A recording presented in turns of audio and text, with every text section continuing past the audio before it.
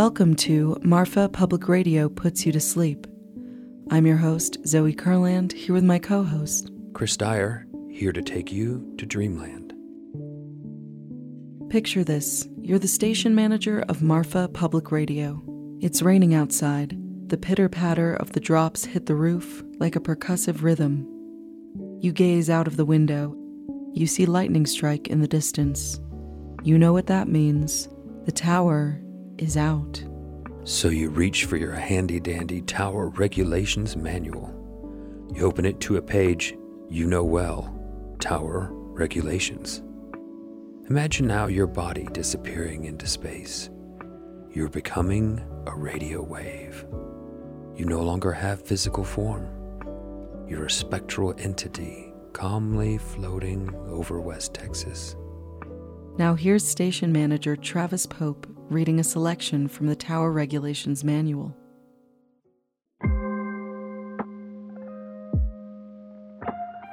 Building new towers or co-locating antennas on existing structures requires compliance with the Commission's rules for environmental review. These rules ensure that entities constructing facilities to support Commission licensed services take appropriate measures to protect environmental and historical resources, and that the agency meets its obligations under the National Environmental Policy Act, National Historic Preservation Act, as well as other environmental statutes such as Endangered Species Act and other things. A new tower construction requires compliance with the FCC rules implementing NEPA, which includes separate procedures for ESA and NHPA, including Section 106. In the interest of aviation safety, depending on the tower's height and location, construction may also require the Federal Aviation Administration notification and/or structure registration with the FCC. Certain co-locations, such as those involving a height or footprint increase, may also require compliance with these same processes. See the amended co-location agreement and other sections below for more information about co-locations that require compliance with the NHPA, the FAA, NASR rules, and NEPA. The construction of towers and other communications facilities may also require approval from the state or local governing authority for the proposed site. The National Environmental Protection Act. NEPA requires an agency to consider and disclose the environmental effects of its actions to improve decision-making and encourage transparency, public participation, and accountability. Effects are defined broadly to include ecological, aesthetic, historic, social, cumulative, and indirect effects. NEPA has 3 levels of review, depending on the significance of the effect, which in turn depends on the context and intensity of the action. For example, a tall guide tower in an ecologically sensitive area is likely to have more significant effects than a short on-guide tower in an industrial area.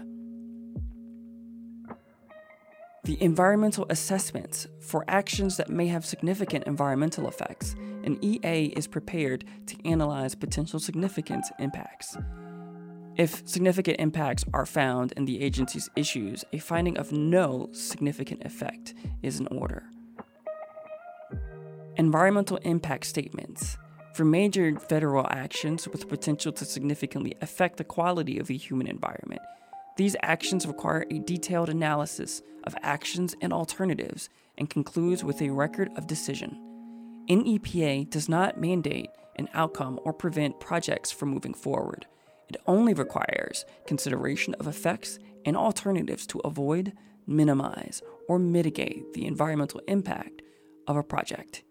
Each federal agency adopts its own procedures to implement NEPA, and the Council on Environmental Quality oversees NEPA implementation. The FCC's NAPA process. The FCC treats the construction and registration of towers and facilities intended to host FCC licensed services as major actions that trigger agency NEPA obligations. Consequently, FCC rules impose enforceable duties on licensees and applicants in order to meet the agency's NEPA obligations. Facilities constructed by FCC licensees or to support FCC licensed services are subject to environmental review and must comply with the agency environmental regulations implementing an EPA.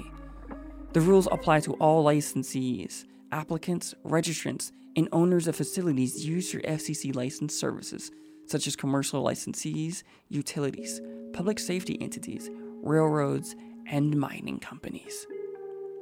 Tower owners that are neither licensees nor applicants must also follow these rules if they intend to host antennas supporting licensed services.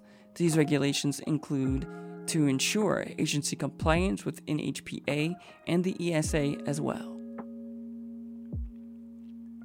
While the agency has delegated the initial assessment of CAT exists and certification of the effect if required, and preparation of EAs to licensees and applicants and/or tower owners, the obligation to comply with any EPA rests with the FCC. The FCC environmental rules categorically exclude all actions from detailed environmental review except those associated with construction of facilities that fall into certain categories. The categories of facilities requiring environmental assessments includes these facilities: located in a wilderness area, that might affect threatened and endangered species or their habitat, that might affect properties included in or eligible for inclusion in the National Register of Historic Places or Indian religious and cultural sites, that will be located on a floodplain where facility equipment will not be placed at least 1 foot above the base flood elevation of the floodplain, whose construction will involve significant changes in surface features such as wetlands, water diversions, significant ground disturbance, or deforestation, that might affect migratory birds if the towers are over 450 feet, that involve high-intensity lighting in residential areas, or that would cause RF radiation in excess of FCC established limits.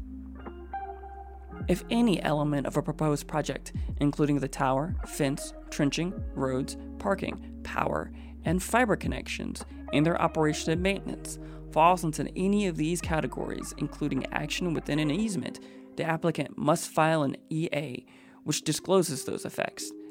After an EA is filed, the documentation is put on public notice for 30 days, during which time the FCC ensures its sufficiency and takes public comments. If no issue are identified after any substantial comments are addressed, the FCC issues a FONSI.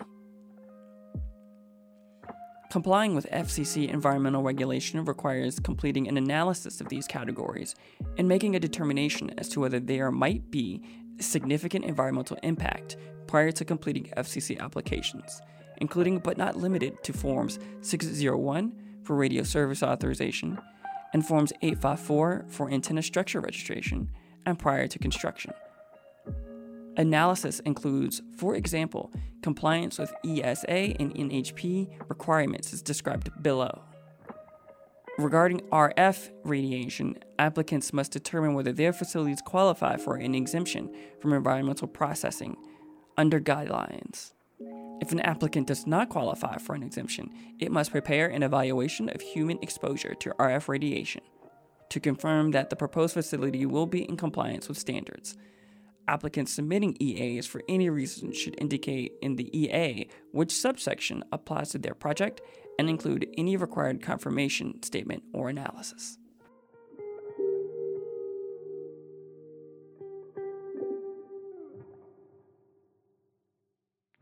Marfa Public Radio Puts You to Sleep was produced by me, Zoe Kurland. And me, Chris Dyer. Our executive producer is Elise Peppel. We hope you're asleep, but if you're not, help us continue to read our boring documents and do our jobs well by donating to the station at marfapublicradio.org/donate. And if you are asleep, this is us, planting a seed in your subconscious. When you wake up, donate to Marfa Public Radio at marfapublicradio.org/donate.